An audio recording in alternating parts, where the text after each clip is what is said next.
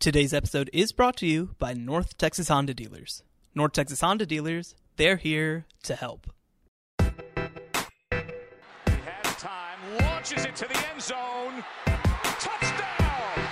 Terrence Williams! The throw goes to the right side for Crabtree. It's caught. He he's going hard down. Red Raiders. What's he up the 10? What's he up the right sideline? He's got to go. He's tackled. Sam Houston wins it. The Bearcats capture their first FCS championship.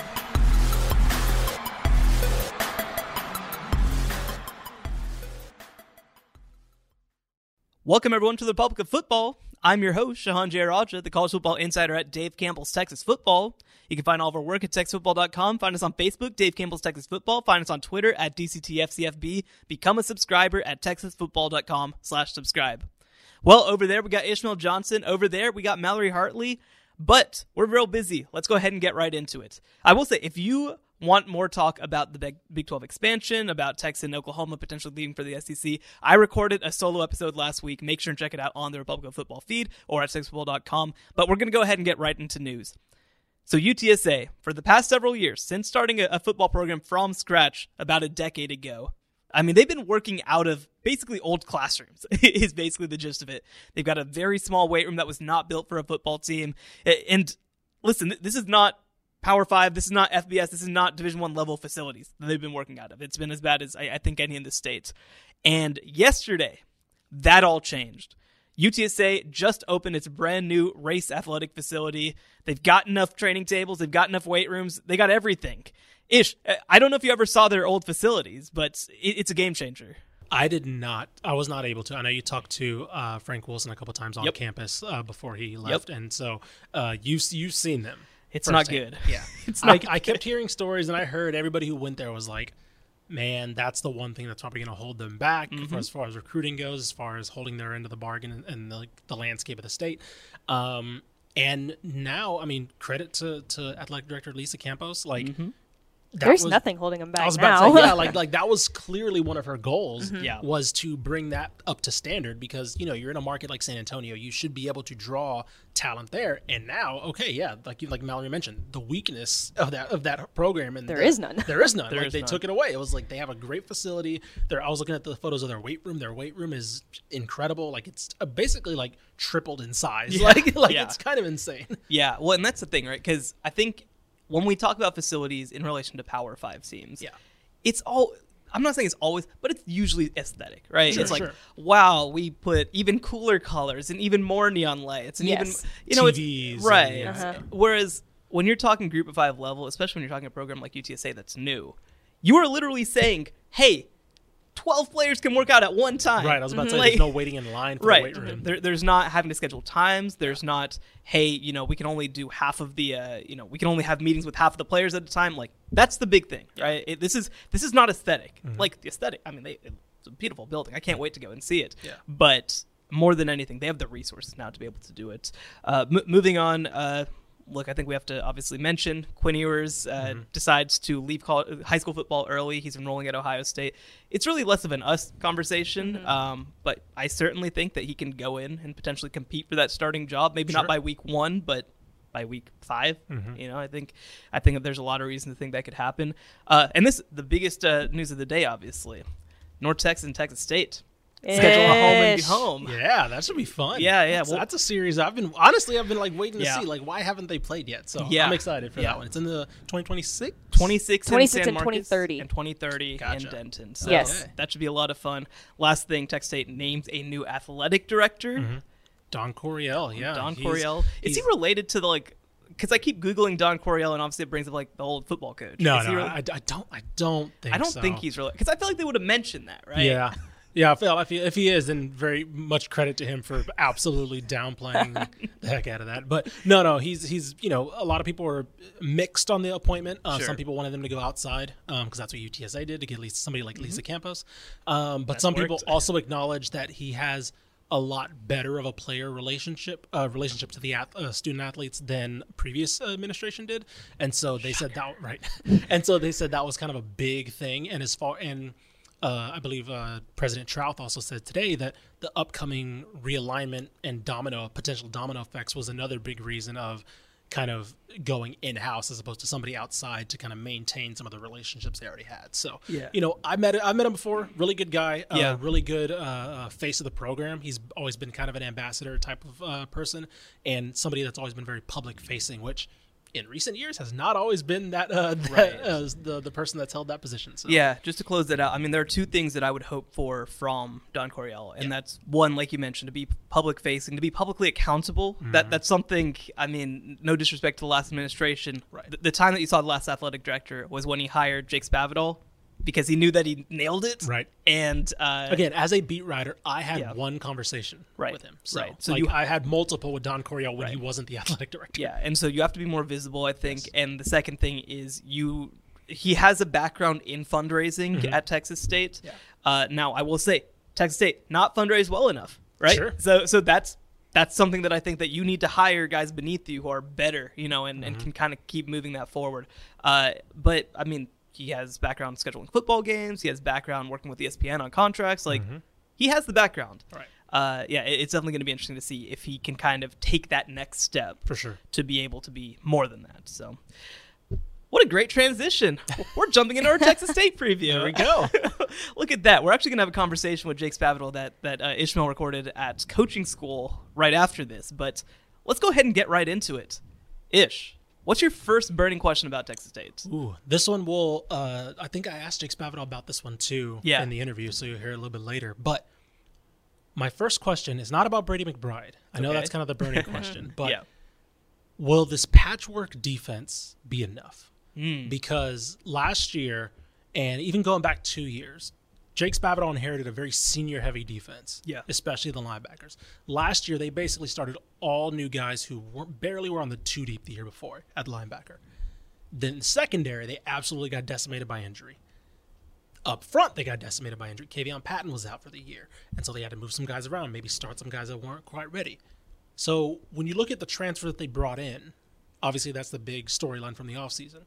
Most of them are on defense. Most of them are in the secondary. Some of them are in the defensive line, Nick McCann from Tech in particular. Is that going to be enough? Because that's it. Defense in particular, right? You can always talk about offense, you can plug a skill guy in here and there. Defense is a lot about cohesion and a lot about chemistry and a lot about what's that other corner doing, what's that nickel doing. The safeties have to be in sync with everybody in front of them. Linebackers have to know where to point everybody, things like that. Is that going to be enough to really push? Because they brought in some transfers on offense, but defensively is the side of the ball where you look at and you say, okay, that's the one that needs probably the most immediate help. They're the ones that aren't getting as many returners back, and that's the one they're investing most of these transfers in. So is that going to be enough to elevate that side of the ball? So I do think that this does actually, in a way, come back to the offense. Because when you look at yard per play defense last year, because they were bottom 3 nationally in yardage defense. They were very bad. Right. But the flip side is they were below average in yard per play defense. Okay. Right. They were at 6.32 yards per play, which is fine. I mean, it's not that far off from, it's better in Virginia. Right. It's better in Stanford. It's better in Oregon State, right? Like, it's fine. Not enough. Not good enough. I want to be clear. But you mentioned you had to have so many young guys play because of injuries. Yeah. So you kind of have that combination that I like, where you've got these guys underneath, these guys who are underclassmen who have played a bunch of snaps, who have at least played college football before. You mix it in with guys who you expect to come in and start, which clearly you do. You also have some of those guys back, like a Jaron Morris, who was tremendous last year. Right.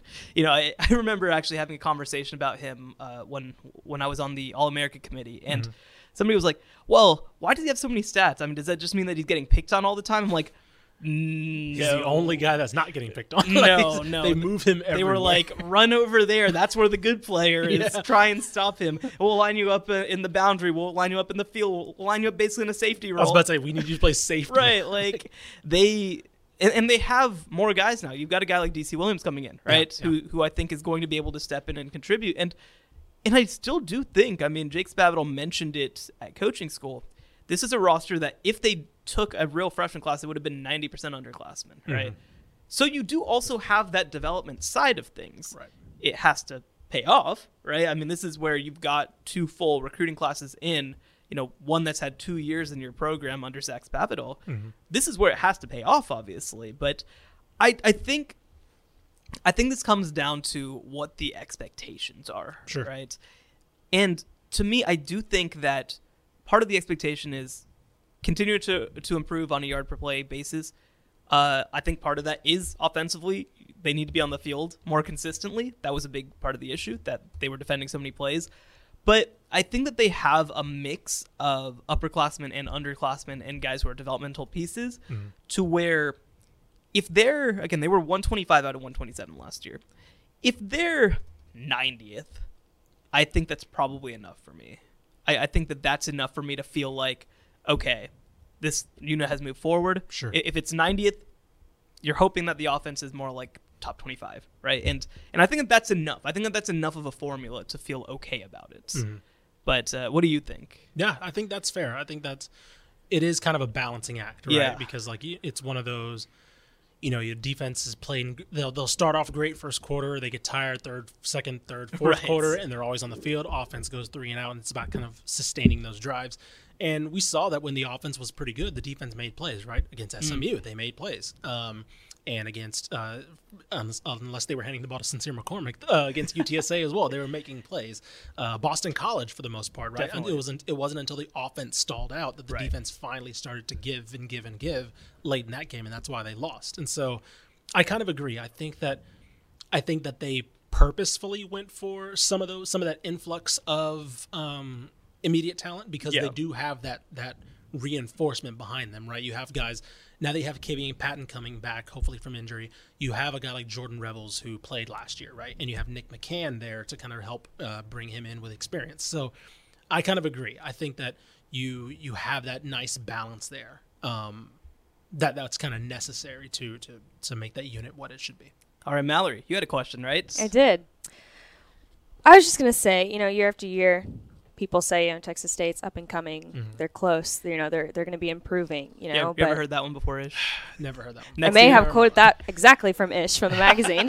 Check out the magazine, by the way. Yeah. Anyways, but as we saw last year, the Sun Belt is good, and they got good very rapidly. Too probably quickly. one of the best G5 conferences in the nation. Yeah. Certainly in Texas. With Coastal Carolina and Louisiana. So is this the year that the Texas people stop classifying Texas State as being close or up and coming or Yeah, no, that's always been kind of the trend. Yeah, it's always been the trend. Every time somebody comes into Texas State, it's like, oh, that's a sleeping giant, right? That's a right. They get X1. excited, Right. And so. Yeah, it's because here's the thing about and you hit on it. If this is the year, then it's a hell of a year because the Sun Belt is probably outside of the AAC like the best G5 conference, Definitely, right? Definitely. And so, yeah, because I think that's another reason why he went with this strategy of getting the transfers in because you can't throw a 90% underclassmen class against Coastal, right? You can't throw them at Louisiana. You can't throw them at these programs that are going to be ranked now, right? We're going to be seeing. We talked about those two programs, but Georgia State's right there is a kind of a program coming into its own. Troy is probably going to be coming back into its own as well. South Alabama's been pretty solid. Arkansas State had a down year last year, but there's no reason to think they can't come back. They're always a perennial contender in the conference. You're looking at maybe one. I'd say probably bottom feeder in the conference with ULM, and that's probably it, right? Yeah. In terms of teams that you can probably be like, they should probably be favored. And everybody now. else right now probably looks at Texas State as being the Exactly, yeah, exactly. And so I'm looking at the schedule, and you've got them going 6-6. yeah, we got them going 6-6, and don't get us wrong, that's us saying that Texas State might win a couple of those 50-50 games. Yes. There's only probably one or two conference games that they're outright favored, as in they should 100% probably win this game. What's the two?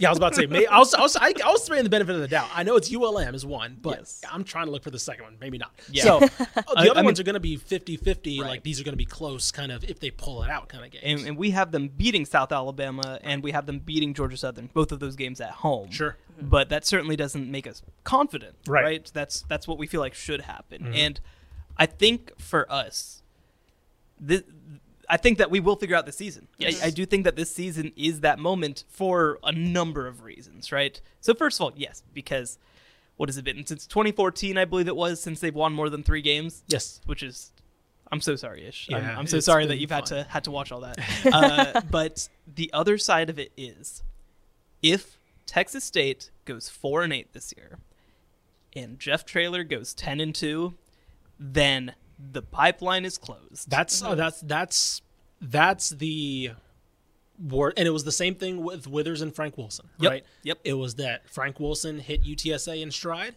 got them recruiting. Withers could not get off that snide. Yep.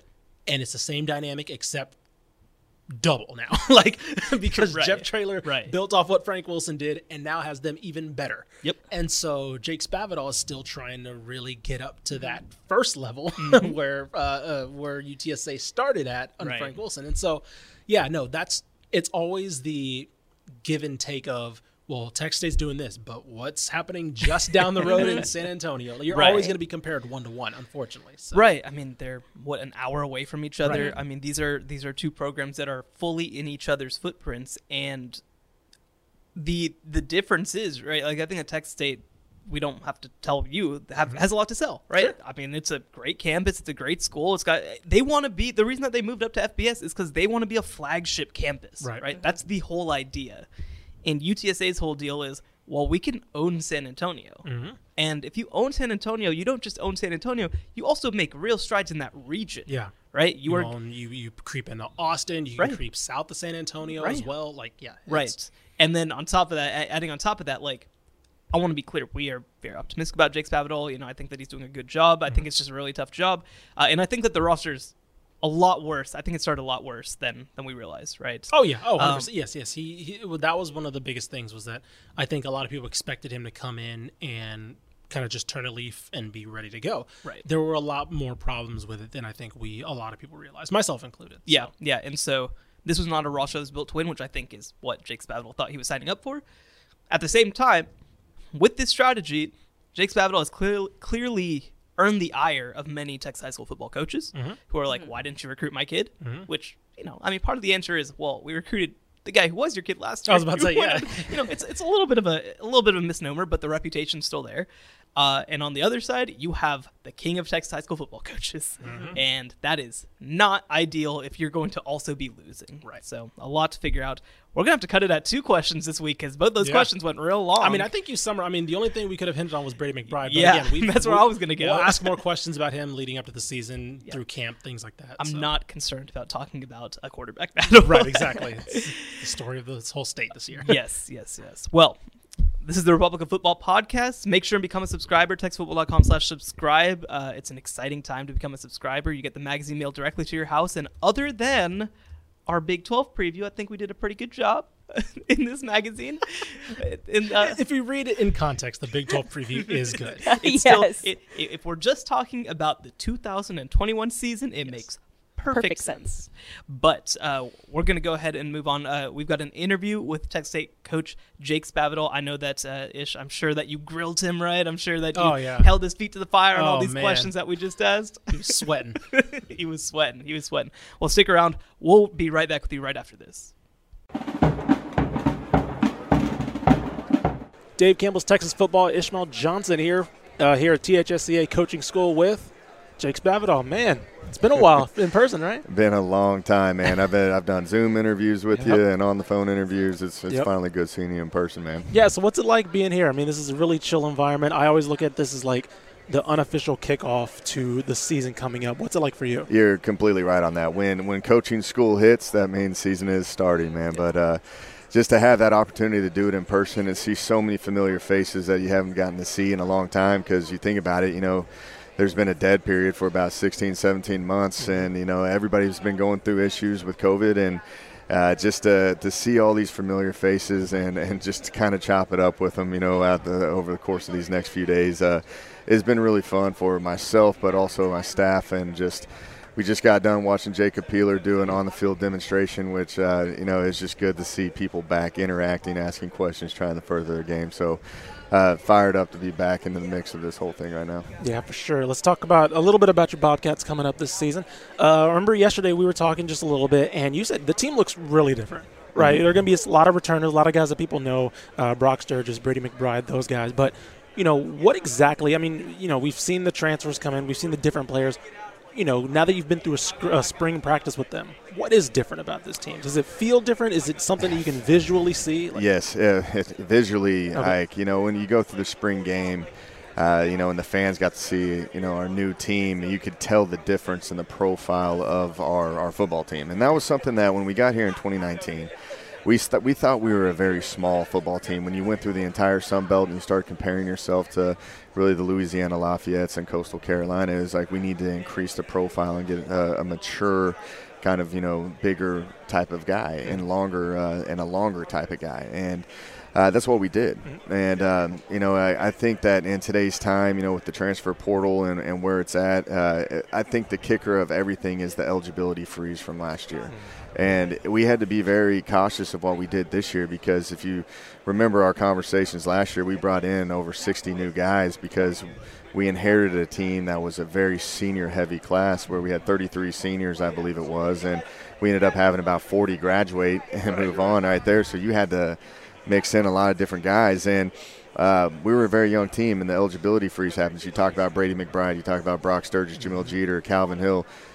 They all have 3 to 4 years of eligibility. Sure. So, we wanted to balance our classes out, and I thought we did a very good job at making sure that we just didn't have 90% of our roster as freshmen and sophomores, and we balanced it out very well. And I think the profile of our team's different. I think the fans are going to be excited to see what the product that we get to put out there on the field. Our kids, our culture is really good going into our third year. So just a lot of excitement, and a lot of optimism going into this 2021 season. Yeah, let's talk a little bit about Brady McBride. Last year at times he definitely looked like in the beginning a guy who had not played competitive football in a couple years, right? I think we mentioned it. It had been since probably Coppell, since he had taken live in-game snaps before he snapped against SMU. And, there was a brief period in the season where you took him out, right? You benched him for a little bit. He kind of held the clip forward, and I remember that was a very concerted effort on your part. What were you trying to get at that point? Because he ended the season really well. His last couple games, he looked like a different quarterback. Yeah, and I had my best friend's Cliff Kingsbury, and we talk about quarterback play on a daily basis because it is extremely hard to do. I have so much respect for guys that line up behind the center and have to do it. And Brady goes in the first game of the season versus SMU, and that's a very quality opponent to go up against in your first start in a long time, and he had 14 rushes in that game, and we didn't even call one quarterback run.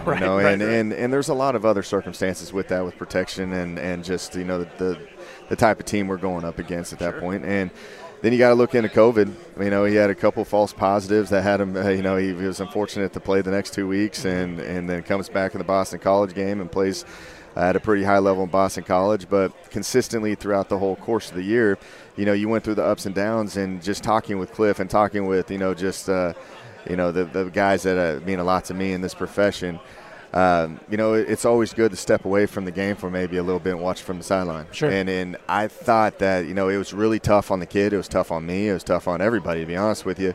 And we set him down during the App State game. And he goes in versus the Georgia Southern game at halftime, and he scored 16 of 18 drives. And you could tell that the game just slowed down tremendously for him. And that's when I was like, all right, we've got a kid right now that's playing at a high level, and the game's slowing down for him. And I think that kid's got so much, bright future. He's got such a bright future ahead of him, and he's an exciting brand to play. He's very athletic, and he can use his feet and make some plays that most people can't, and I think he's just going to keep getting better. Yeah. Talk about the defense a little bit. That was, to me, when I first saw a lot of the names coming into the program, that was the side of the ball where you guys are really looking to get older, get bigger, get just a lot of in-game experience really quickly. What was that? Did I read into that correctly, or how was it? Yeah, no, you're spot on with that.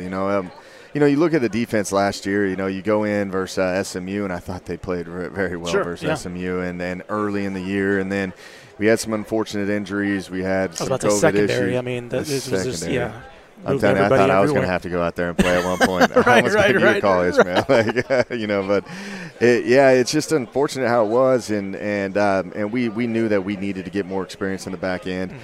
We needed to get bigger up front and get more depth. Like when we had Savion Patton and he had the unfortunate back injury, and he should be back this year, and I'm fired up for that kid. But, there was just a lot of depth issues, and we had to move around a lot. And I'm telling you no one knows, when we played Louisiana Monroe, we were down to about three defensive linemen in the entire, fourth quarter. Yeah. And we had linebackers playing D-ends and just trying to make it work where it was at. And I thought there was a lot of highs and lows of the defense, but I think now we're starting to gain a lot of depth that is going to be very beneficial for our season next year. Mm-hmm. Lastly, I remember my first spring practice when I went out there.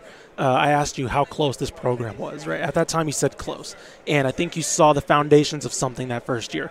Last year, I think it was similar, but a lot of different things. You mentioned the SMU game could have gone either way. The Boston College game kind of got away from you guys. It was a lot more of those certain swings in the game go a different way. You guys are probably 5-6 wins, right? Exactly. Where is this program now? You bring in an influx of players that, to me, signify that there's no. You guys are kind of tired of maybe here and there if a ball went here. It was kind of more of a all right, it's go time kind of. Exactly. We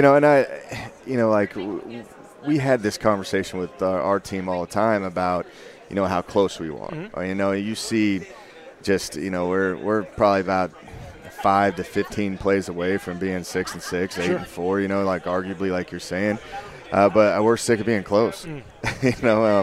I think the kids the caliber of kids that we're bringing in right now, they have a chip on their shoulder. They want to prove people wrong. They want to go out there and compete with the best of them. And I think these kids are working extremely hard right now. I think they've got an edge to them that it's go time. And I think a lot of the things last year was we weren't playing smart football in critical moments. Mm-hmm. And that's something that we can clean up. I think they've learned from their lessons last year. If you go to Georgia Southern, don't snap the ball over the punter's head. Right, I completely forgot about that. There's a lot of those situations that are on us, yeah. And we know that, and there's a transparency in our locker room of what we need to get done, and they understand that we're bringing in a caliber player where the competition and the depth at every position is going to be very fun to watch, sure. And you got to elevate your play all the time, and you got to play smart, and you got to rise to the occasion in those critical moments, and I think these kids are ready to start winning some games. Alrighty. Hey, Jake Spavital, Texas State. Appreciate you, man. Yes, sir. It's best. Thanks again to Texas State coach Jake Spavital for joining us. Always a good interview for us. And with that said, let's move on to part 2, our Texas Tech preview, our first Power 5 preview in our series, I guess you'd say. Yeah. Our burning question series. Our burning That's what we're calling it. Exactly. Well, since I didn't get a chance to ask one last time, you can go first. Let's get it started. And since we didn't have a chance to talk about quarterbacks last time, let's get it started, okay? So this is kind of a 2-part question. Part 1 is Tyler Shough the guy? And 2, I think the much bigger question is Texas Tech really just a quarterback away? That's a good. That was my question. I think that was mine too, kind of. Perfect. So, I have more. I have another one too. I got plenty too. That's a good point. I think that. I'm going to roll off some numbers. I'll start my answer to that. Do you know what Texas Tech was in pass play percentage? Because this ranking wise, this kind of caught me off guard. Pass play percentage wise, how many of their plays were pass plays? I'd assume high, right? I'm assuming that these are plays that start as pass plays if they scramble or something like that. Right. Yes. I'm going to guess 65? They were 15th in pass play percentage ranked. Wow. Yeah, 55%. Plus, it was like 55 point something. But wow. Yes, 15th. That shocked me how high that was. Yeah. Do you know where they were ranked in pass yards per completion? Well, bubble screen Jesus David Yost probably had them pretty low. 113th. Oh. Wow. Second worst in the state. Sorry, ahead of only Baylor. But also, here's some other numbers here. 75th in passer rating as a team. Yeah. 94th in yards per pass attempt. Yeah. This is a team that tried to pass the ball and could not pass the ball.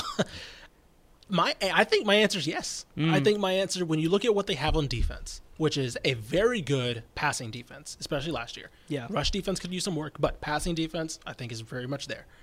When you look at the players they have around the quarterback position, you have what I think you should need to have a deadly passing attack. You have the backfield to have the balance. I think they are a quarterback away, and I think, unfortunately for him, that puts all the more pressure on Tyler Shuck and for Sonny Cumbie to get this right, because this, I think, if you look at one glaring problem for that team, it is quarterback. Yeah. Well, and you had an offensive coordinator who, first of all, developed Jordan Love into an NFL first-round pick at quarterback, right? I mean, that happened. Yes. And who has some background in the air raid. Before he came to Utah State, he was Mike Leach's, I believe, inside receivers coach. Well, now you're going from that to, like, an actual air raid guy in Sonny Cumbie. Now, the thing I will say is that his TCU offenses, since taking over in 2017, a lot of them have been pretty run-based. They run a lot more than other. And the air raid at this point, like, Mike Leach is running the quote-unquote air raid. Yeah. Nevada runs the quote-unquote air raid, like all that, like all the, we're just I was about to say, chugging it everywhere. Speaking of Mike Leach, so obviously he's first, right? Mississippi State was first in pass percentage. They're first by 10 percentage points.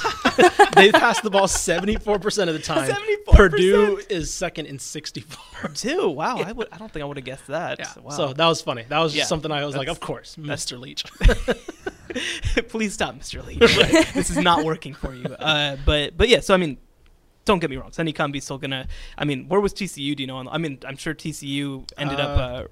So TCU was. Let me see. Sorry, they don't have them listed as TCU. They have them as TX Christian. TX Christian. 98th. Disgusting. 98th. Yeah. Wow. Which I think speaks to my questions about Max Duggan. But but at the same time, right? So this is a coordinator who is willing to adjust, but at the same time is still an air raid coordinator. Sure. That's his background. And I think with Tyler Shuck in there, and also, might I add, with Sir Roderick Thompson going to be out for a lot of the fall with injuries, it's going to really come down to that position, I think, in a lot of ways, because you look at everywhere else, it feels tailor-made, right? Like, you've got an elite receiver room. Like, I think SMU might be the only team in the state that has better receivers than Texas Tech. Right. Eric Ezukama, Loic Fonji, Kalen Geiger, who you brought in from Troy. Like, you have legit receivers. You have probably 3 or 4 guys who could play for most teams in the state at every single spot at X, Y, and Z. They're tall, too. They're huge. Very tall. They're all, like, 6'3", 6'4", and above. Yeah. In fact, Ezukama was the smallest outside receiver that they had before they got Kalen Geiger, and he's 6'3". I mean, the rest are like 6'4" and 6'5", right? I mean, this is a scary room, and you've got speedy guys inside to kind of mix off of that. So the pieces are there. Offensive line-wise, I think TJ Stormick coming in at left tackle, that solidifies that position, and talking to people around the team, they feel like adding him in and solidifying left tackle means that they can move their left tackle from last year, I believe Caleb Rogers, over to right tackle and move Josh Berger, who played right tackle, inside. And all of a sudden, oh, wow, everybody looks a whole lot better because nobody's being asked to do too much.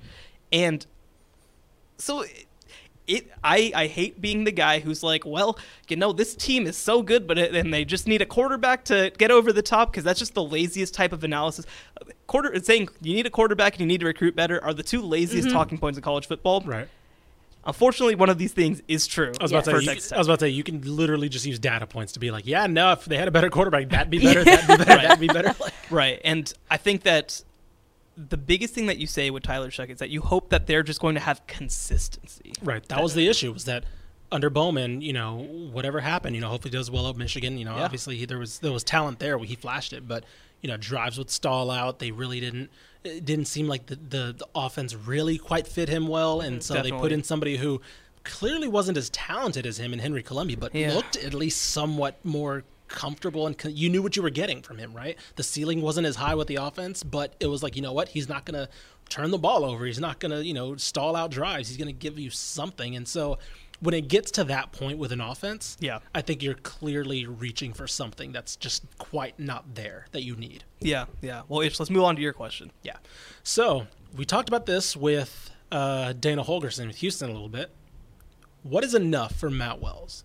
Because this is a guy who let go of his guy, Yost, brings in somebody who he kind of was hired to move away from, which is the air raid. What is enough for Matt Wells? Are we looking at, does he need 7 wins? Does he need 8 wins? Does he just need to kind of make a bowl? You know? I think that a bowl is enough for him to not get fired. Okay.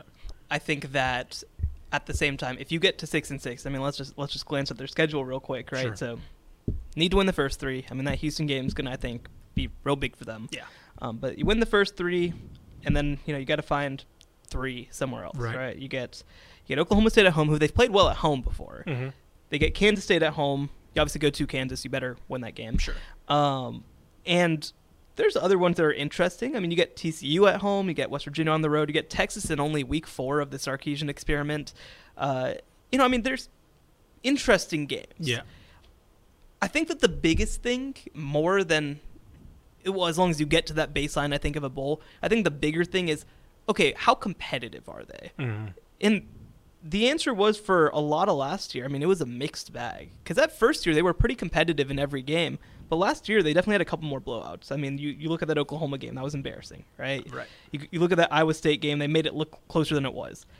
If you are primarily playing games like that Texas game that went to multiple overtimes, you don't feel that bad about it. Right. If you're playing games like the West Virginia game, where you win by 7 points, right? 34-27. Like, you need those moments. And I think the other thing that Texas Tech needs more than anything is they need a signature win.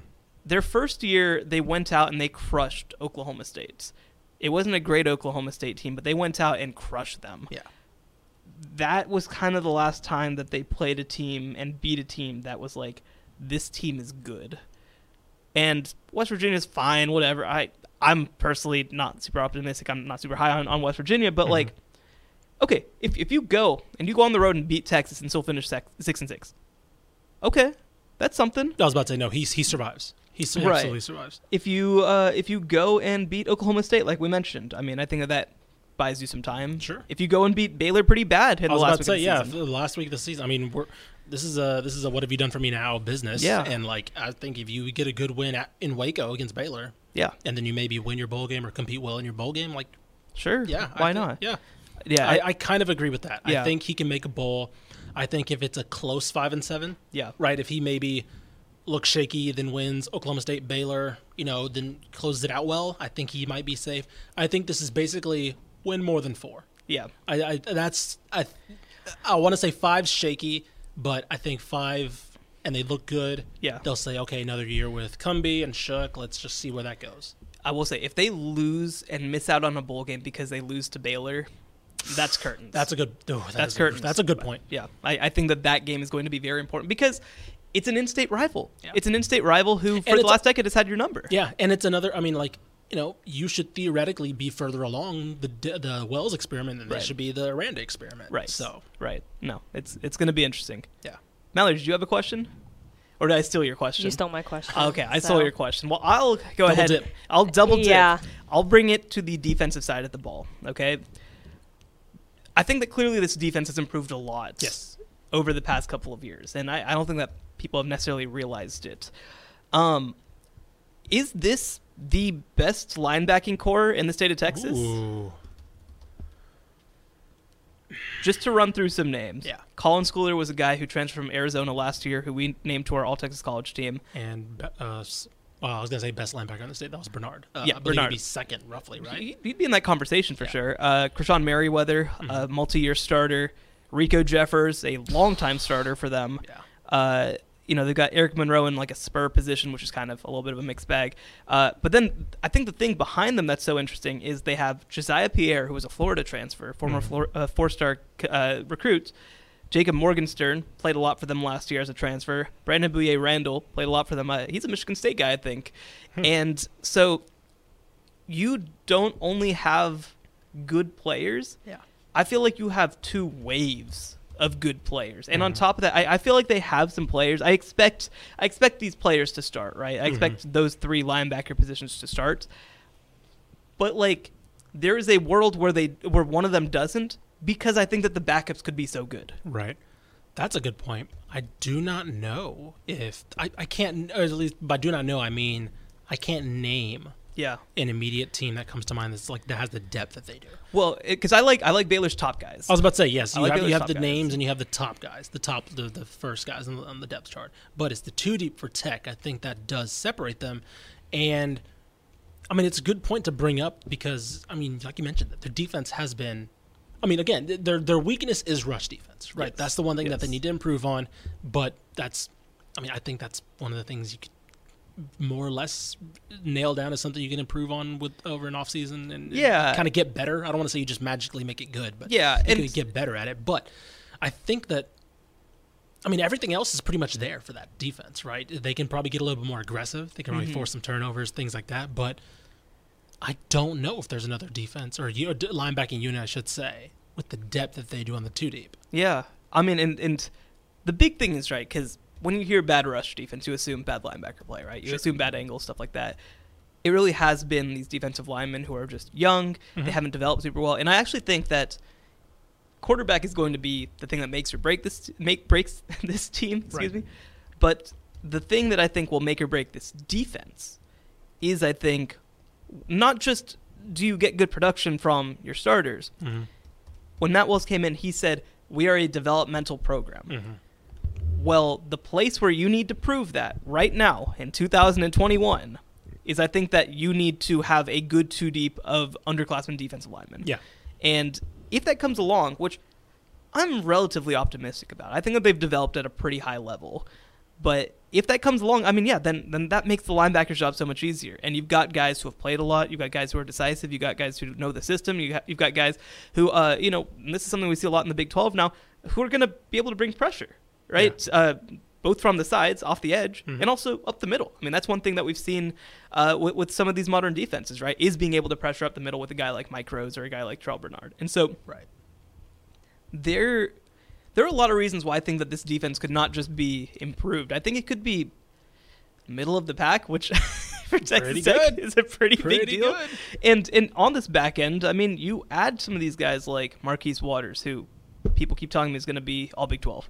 You add some of these guys. I mean, I like who they have at cornerback. They've got a lot of bodies next to DeMarcus Fields. Did you know Tech ranked 11th in pass opponent yards per completion? Really? Yes. They were that is the only teams ahead of them were Iowa, Marshall, Arkansas, BYU, Arizona State, Northwestern, Tulsa, Washington, West Virginia, San Diego State.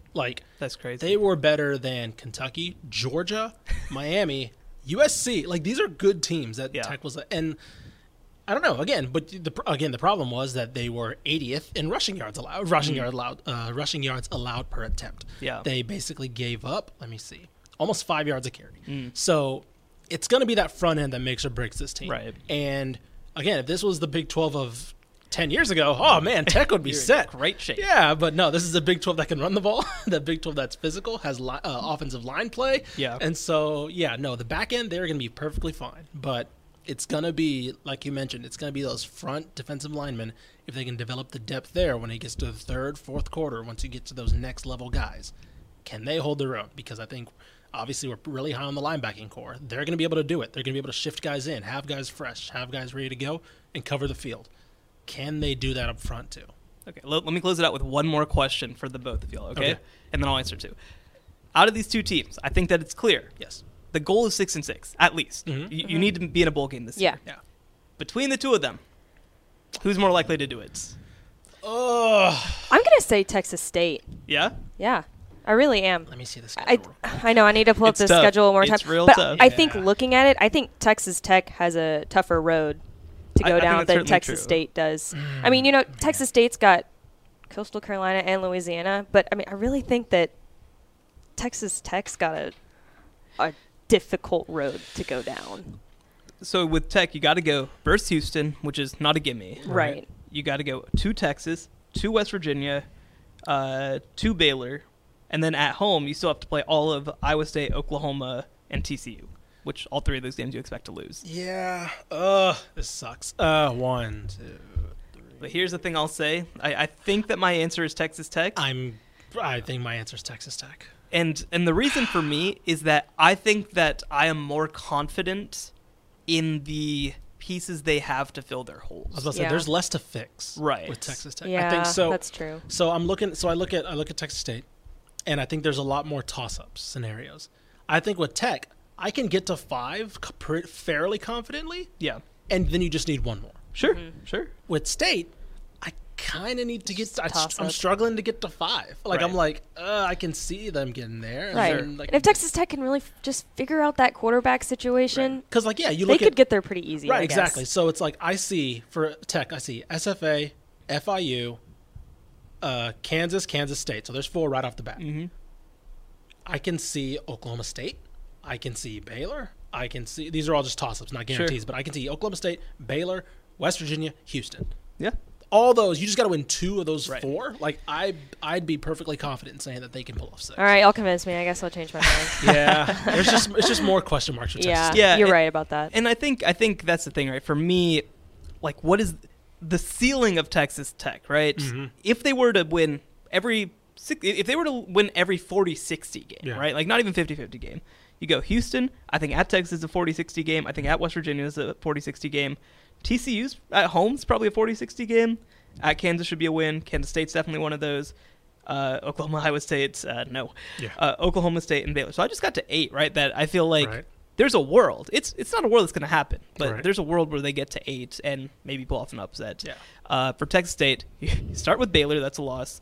Although some people seem to, I don't know. Does not happen to people. I saw some people on the internet being like, "Oh, that's a losable game for Baylor." What does that say about where they're at? I'm like, why do you think that? Sure. I don't. What are you talking about? Listen, man. that People is just be not a saying losable- stuff, I was about to man. say they're just saying things.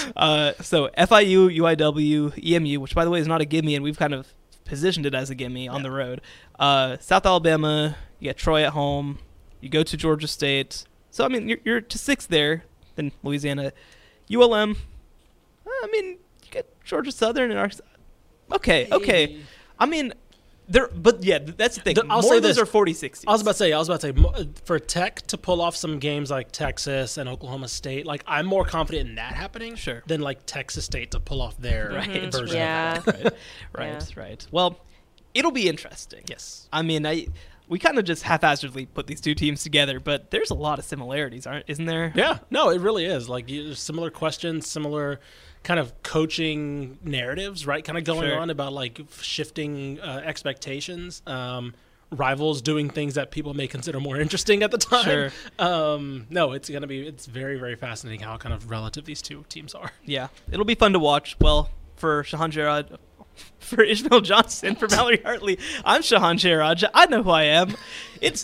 It has been a couple of weeks, man. I was about to say, there's been like a Oh my season's worth gosh. of news in like 2 Yeah. weeks. It was supposed to You're be tired. You've been working hard, man. I it get was you. supposed to be July. You know what? The other thing too, right? Because we all went down to coaching school together. Yes. Right. That was 2 weeks ago, something like that. Yeah. So we got back Tuesday, right? We did all the driving, did all the had to be up at 7:30 a.m. Usually I'm more of a calmly get up at 9 type, but 8 to 9. But then we get back.